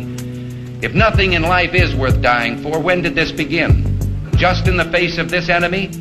Or should Moses have told the children of Israel to live in slavery under the Pharaohs? Should Christ have refused the cross? Should the patriots at Concord Bridge have thrown down their guns and refused to fire the shot heard round the world? The martyrs of history were not fools. And our honored dead, who gave their lives to stop the advance of the Nazis, didn't die in vain. Where then is the road to peace? Well, it's a simple answer after all. You and I have the courage to say to our enemies, there is a price we will not pay, there is a point beyond which they must not advance. This is Always Right with Bob France on AM 1420 The Answer. And hour number 3 is underway. On this Thursday, the 31st morning of the 3rd month of the year of our Lord 2022. April Fool's Day tomorrow. Probably not going to do the pranking thing. Not really in the mood for it, to be honest with you. I just wish so much of the news that we have been covering this week had been saved for Friday. So that we could kind of like, I don't know, is there a hope that maybe that's just a joke? That maybe it's just an April 1st joke? I would really, really like that to not be real. But sadly, as we are finding out, everything that we are dealing with right now, particularly involving your kids, the groomers at Disney, the intentional indoctrination, all of that stuff is real. By the way, you know, there's one thing I didn't give you yesterday, or in the first hour, in the 10 o'clock hour, 10 to 10:30, when I talked to Dr. Piper about all the Disney latest. The one thing I didn't give you was Governor Ron DeSantis pointing out the hypocrisy of it all. I mean, just brief recap for those who don't know all about it, and maybe you've missed a couple of days of shows. Disney is going nuts over the fact that Ron DeSantis signed the Parental Rights Act in Florida, which simply says we as parents do not want teachers to be allowed to teach sex to our kids when they are ages 5, 6, 7, and 8. In other words, K through 3rd grade. Now, some people have left messages from me saying, why 3rd grade? Why are we stopping there? Why can't that go higher? And I agree. But as I said prior to that, I think the primary reason is they just wanted to fight that they could win. They don't want to say K through 6 or K through 7, and then people, it's not realistic. If you don't think the kids know about sex when they're in 7th grade, junior high, or 6th grade, middle school, you're just lying. So I think they tried to make it something that shouldn't be controversial. That our kids are not sexual beings and should not be treated as such in K through 3, right? So that's the reason why Ron DeSantis signed it, and it makes perfect sense. Kids should not be taught about straight sex or gay sex or any other kind of sex at that young age. Well, Disney, who is full-on woke, you can't even call it the wonderful world of Disney anymore. It's the woke world of Disney. And they are full on with the LGBTQ Rainbow Mafia agenda. That's just it. And we've played executive after executive, producers, presidents, and so on within the corporation, and all of their commitment to bringing as much queerness, as they call it, not me, into Disney products and presentations as humanly possible. In the park, on the screen, on the television, everywhere. It's going to be all about LGBTQ. And they're pledging and promising to fight Governor Ron DeSantis and fighting the Florida legislature, which passed the bill that they call the Don't Say Gay bill, which, of course, has nothing to do with saying gay. Well, Ron DeSantis, not last night, but actually Tuesday night, and this is why I missed it yesterday, had to point out the hypocrisy of Disney. Because while Disney is rebelling against their home state of Florida for passing the bill that gives parents the rights to say, hey, schools, I'll teach my kids about sex. I'll teach my kids about any of that stuff. It's not your place, especially when they're that young. Despite their outrage there, they have no such outrage when it comes to selling expensive thousands of dollars tours to countries, talking about Disney cruises, to countries where homosexuality is flat out illegal, where they will literally punish you for being gay or engaging in gay acts. Listen to the governor. Well, and especially, Tucker, you got to wonder, why is the hill to die on to have transgenderism injected into kindergarten classrooms or woke gender ideology injected into 2nd grade classroom? Why is that the hill to die on? Meanwhile, if we had done a bill that prohibited talking about the abuse of Uyghurs in China, Disney would have supported that legislation because they don't want to say a word about that. So it's just an odd manifestation of their corporate values that they actually do Disney cruises, Tucker, to the nation of Dominica, which criminalizes homosexuality. So they're fine doing that and lining their pockets. They're fine lining their pockets from the CCP and all the atrocities that go on there. But it's those kindergartners in Florida that they really want to have transgenderism as part of their core curriculum in school. And not just transgenderism, but all of the other alphabet soup that the Rainbow Mafia pushes. But what about it? What about what Ron DeSantis just said? Nobody on the left, which is all supportive of Disney and gay rights and trans rights and so on, never mind the fact that they represent a tiny fraction of the population, that the rest of the population, the 98% plus that do not fall into one of those indoctrinational categories, that the rest of us have to change the way we hear things, the way we say things, the way we experience things, all to placate that tiny percentage, that tiny minority of the population. How about us? In the meantime, Disney is indeed still selling cruises to small island nations that are indeed, as you just heard, places that criminalize homosexuality. They continue to do massive business with communist China. They're so concerned about the rights of people. What about the rights of the Uyghur Muslims to not be put into concentration camps, to not be put into death camps, to not be executed, to not be forcibly sterilized or castrated, etc., and all of the other things that are being done in China to millions of people? Nope. We're going to close our eyes and sing "It's a Woke World After All" when we look at those things. But when it comes to Florida, what? You won't teach kindergartners that they don't have to be boys, that they don't want to be boys, they can be girls? You won't teach first graders that they can be pansexual, that they can be attracted to just about anything that moves? We want to be able to teach all of those things. And by the way, that's what pansexual is. That one Disney executive that I played for you before, who said that she has 5 children. One of them is trans and the other one is pansexual. Now, I wish I knew the ages of those children, but I'm going to go ahead and bet and guess that those children are still in their single digits. They're still in their very, very young, childlike minds, and that they have indeed been indoctrinated. They have been essentially forced to endure the training and the grooming from their own mother. Because children shouldn't be describing themselves in any way, shape, or form as sexual beings, much less pansexual. Do you know what pansexual means? The definition of it, I had to look it up. I mean, I kind of got so many of these things you have to look up because they're not real. They're inventions. They're creations in a modern world where they try to justify, all of the kind of indoctrination that they're doing. So they're making up a lot of these things. In fact, they're making up all but 2. There's male and there's female. There's man and there's woman. There's XX and there's XY, and that's it. All of the rest of them are fabricated. They're made up. But the one called pansexual says the person has an attraction, a sexual attraction to basically all kinds of living things.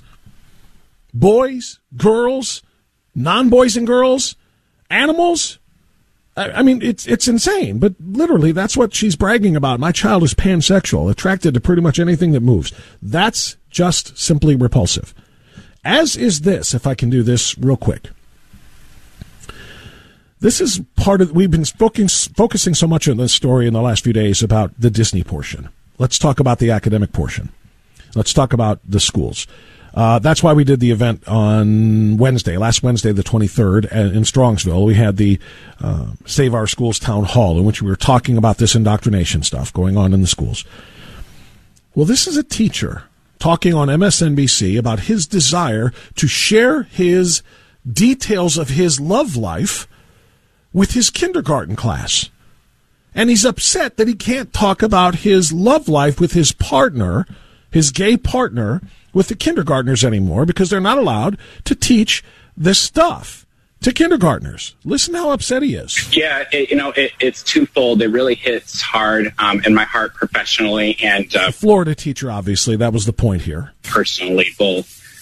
Professionally, it truly makes me feel like I am not trusted as a professional. I know my kindergarten standards through and through, and nowhere in our curriculum does it have anything about teaching sexual orientation or sexual identity. See, this is a dodge that the Rainbow Mafia engages in here, and it's a tactic that they use. It's just like CRT. Critical race theory is not being taught here. Show us in the curriculum where we are teaching CRT. Show us in the curriculum where we are teaching gender fluidity and gender theory. And they're right. It's not in the curriculum, and that's their defense. But it's a dodge because they are just doing it off the books. They're doing it without having planned lessons on those things, but just telling the kids and encouraging the kids to make sure that they identify their pronouns. That's not a lesson plan. That's not in the curriculum. But you identify your pronouns. And if you think you're special and you're not what your designated or assigned sex at birth was, Well, then you go ahead and you let us know, and we'll make sure mom and dad don't get told. Your secret is safe with us, but we'll let you be who you want to be here. Encouraging these young, impressionable children, ages 5, 6, 7, 8, encouraging them to engage in this behavior, to create this sort of imaginary lifestyle for themselves, because it helps these people, like this teacher, normalize their own situations. So let's continue. So for them to say that's happening, it's kind of crazy. But we should be able to have discussions, and that's what we're encouraging. Bingo. There it is. It's not in the curriculum, but we should be able to have discussions about our gay lifestyle with our students and make them comfortable with the gay lifestyle. That's what he's saying. To do in kindergarten. And then personally, because my kids do have questions. They want to know who my partner is in pictures outside of my classroom, and I should be able to speak to that. No, they don't. And no, you shouldn't. No, you shouldn't. You shouldn't have pictures of your gay partner outside your classroom to prompt questions from anybody as to who that is. I still remember kindergarten. For most people, our memories start to form at age 5, which is when you're in kindergarten. For most people. Now, a lot of parents now start their kids at 6 and go do another year of preschool, whatever. I remember my kindergarten teacher very, very well, Mrs. Baldoff. She was an icon in Elyria schools. This is when I went to public school K through 5. I started at Catholic school in grade 6. But I remember Mrs. Baldoff, and the only thing I can tell you about Mrs. Baldoff, the only thing I knew about her was the pearl necklace she wore around her neck. That's the memory that I have. No pictures, no conversations about Mr. Baldoff, no conversations about her children, her vacations, her dining out, her paddle boarding with her partners. I just remember her as Mrs. Baldoff, and she always wore a pearl necklace. That's all I remember. She always wore that around her neck. She was the sweetest woman I think I've ever been taught by, all the way through college. And that's all I remember from her. She never once tried to tell me about her social life, because it's not what kindergartners need to hear. So do you worry that you won't even be able to talk about your own personal home life? I mean, I have a child in kindergarten right now. I know exactly that my child has 2 teachers, one of which has a daughter at home and is single. The other is married and has 4 children. I know everything about their lives because my kid tells me. And you shouldn't, and neither should they, because your kid's teacher is failing them. Unless they're teaching the ABCs, number lines, simple mathematics, counting, simple elementary level kindergarten lessons. If they're doing anything more than that, they are doing a disservice to your child. Your child should have no clue, and neither should you, about their personal lives, because that's not education. Absolutely. You are 100% correct. That's what we do as educators. We build relationships with our kids.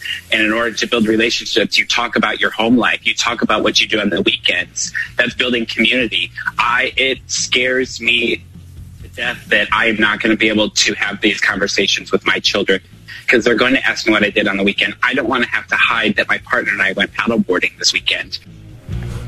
Yes, you do. Because they're not asking. You're volunteering it. You're putting up pictures. You're bringing it up. Because no 5-year-old is going to come up to you and say, Mr. whatever your name is in Florida, what did you do this weekend? 5-year-olds don't do that. Stop lying. Stop making it up. Stop grooming. Stop indoctrinating. Stop teaching that this is okay. Because it is not okay when you are 5 years old. Take a time out now. 11:25 AM 1420. The Answer.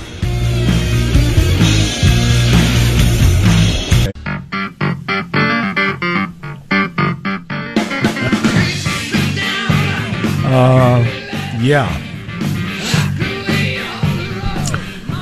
This just came across my smartphone screen. Yeah, why not? Let's just normalize it some more. Let's just continue to push more and more children into this. Fox News announced this morning that it has signed Caitlyn Jenner as a new contributor. And the retired Olympic gold medalist, can you still call Caitlyn Jenner a gold medalist?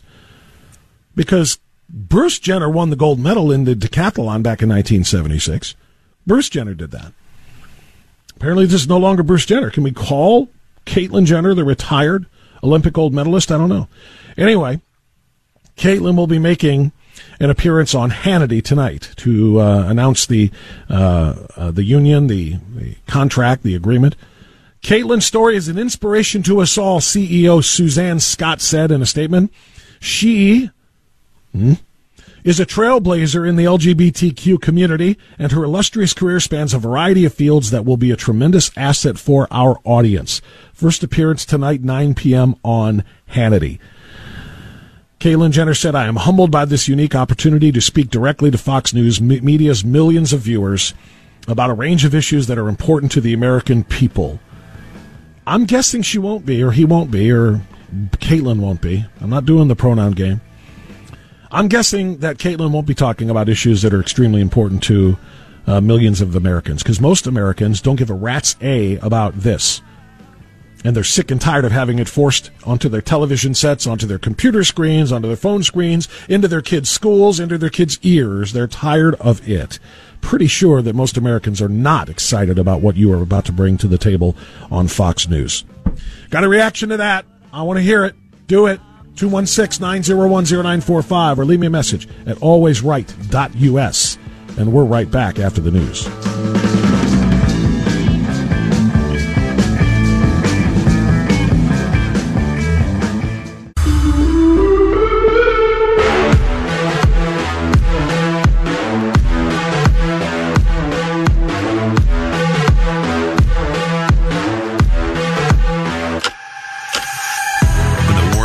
Upside down, and the majority turns to the left. Turn to the right. Always right. With Bob France on AM 1420. The Answer.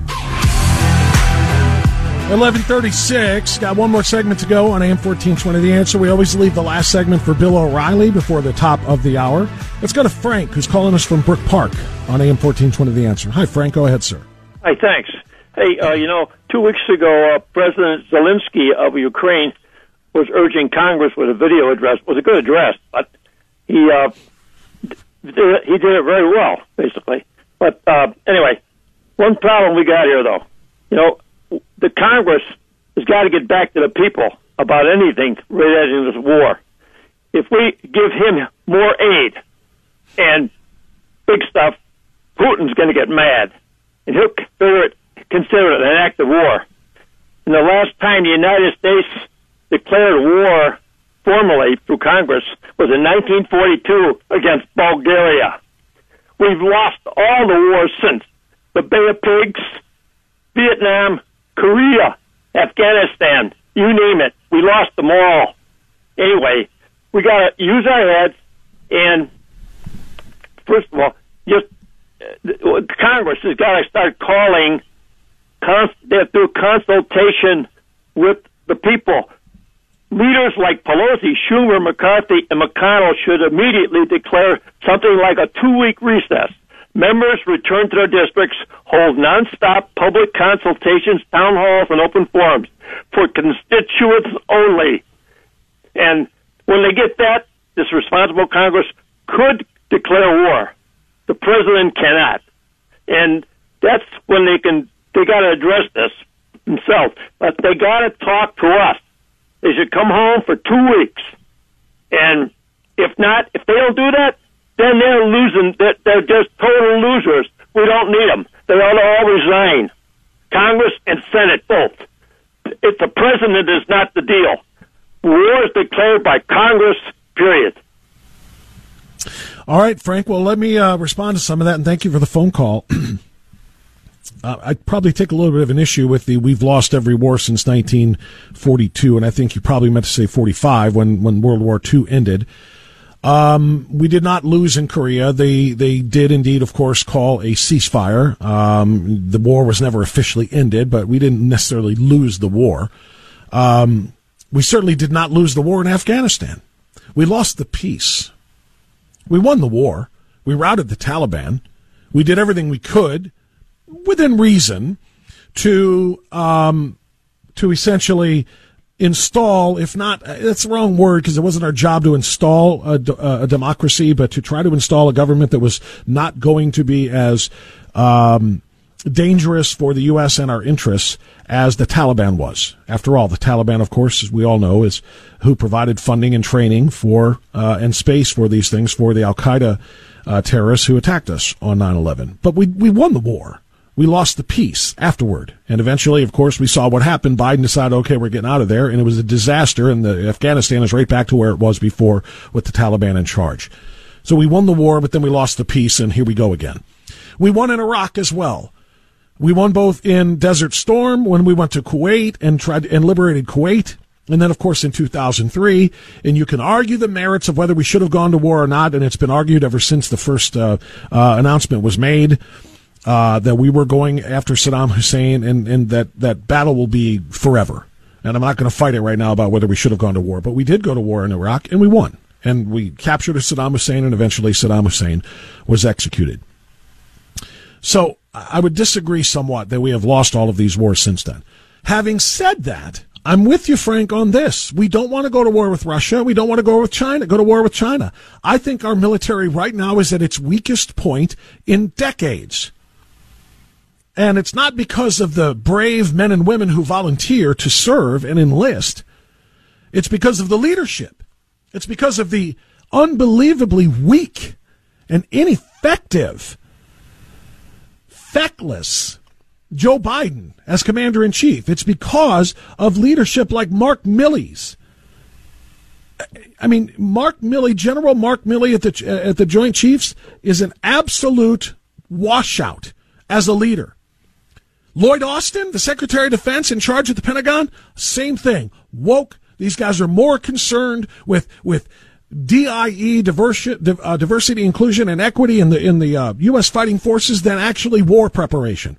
I don't want to go go nose to nose with anybody in a war, much less Russia or China, because we're in trouble. We are in trouble if that happens.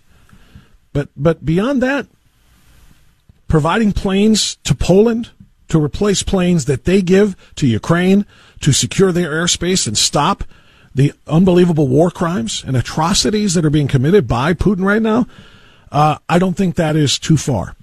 And I don't think Putin would see that as a declaration of war at all. He knows, and everybody knows, that the United States is already providing weapons to Ukraine. We provided weapons to Ukraine back when Obama surrendered Crimea.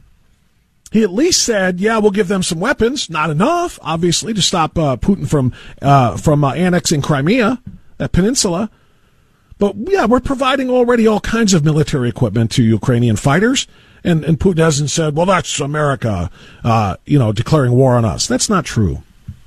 I think helping them to patrol their airspace, to try to stop theaters filled with people seeking shelter, innocent civilians seeking shelter being bombed from the sky. I think helping them to patrol and defend against that is simply humanitarian. It's not an act of war. I think we absolutely do need to make a strong showing here in support of the Ukrainians, even though the Ukraine government is not flawless. It's not. We've listened to a lot of people exposing a lot about corruption in Ukraine. We talked about this, too, last week. Candace Owens was asked by the New York Times, why do you say Ukraine is corrupt? Where are you getting that information? Because we're running an expose on this right now. We want your comment. And she said, I got it from you. Because the New York Times and several other publications through the last, several years have declared the ongoing corruption in Ukraine. So this isn't about them being some, pure as the driven snow, democracy that is being attacked by the evil communist empire. They're not as innocent as all that, but the people inside are. And I think how we respond to that is going to dictate what happens with Xi respond to that is going to dictate what happens with Xi Jinping in charge of China with respect to Taiwan. And then, of course, Kim Jong-un in North Korea has already started banging war drums again because of President Brandon's policies and his weakness and his ineffectiveness. So there you go. A little foreign policy to wrap up the program this morning. Thank you for the great questions and comments, Frank. Like I said, I think we kind of share the same goals here. We just might not see it the exact same way. There are things that we can do without declaring war against Russia. All right, thank you to my guests, Dr. Everett Piper. If you missed that interview, it should be up soon at alwaysright.us on the podcast page. Check that out. Don't forget to check out the web store while you're there, also at alwaysright.us. Get your gear and show your pride. And then thanks also to Jonah Schulz. Thanks to our crew, and thanks to you for listening. Say it with me now. Let's go, Brandon. 3-star General Michael J. Flynn, head of the Pentagon Intelligence Agency, knew all the government's dirty secrets. He was one of the most respected generals in the military. Flynn knew what the intel world had been up to. He understood its funding. He ordered the first audit of the use of contractors. This set off alarm bells. The explosive new documentary, Flynn, Deliver the Truth, Whatever the Cost, uncovers the facts behind this scandal. Flynn told the truth. He was the most dangerous person for Donald Trump to hire. I find out the worst enemy that I'm going to face in my life is right here in America. They took my assessment and they wanted me to change it. And I was like, I'm not changing it. They had to get rid of Flynn. With in-depth interviews, archival footage, and never-before-seen personal records of the man behind the headlines. I just felt like I was drowning. Flynn, Deliver the Truth, Whatever the Cost. Available now. Watch it today. Go to salemnow.com. salemnow.com.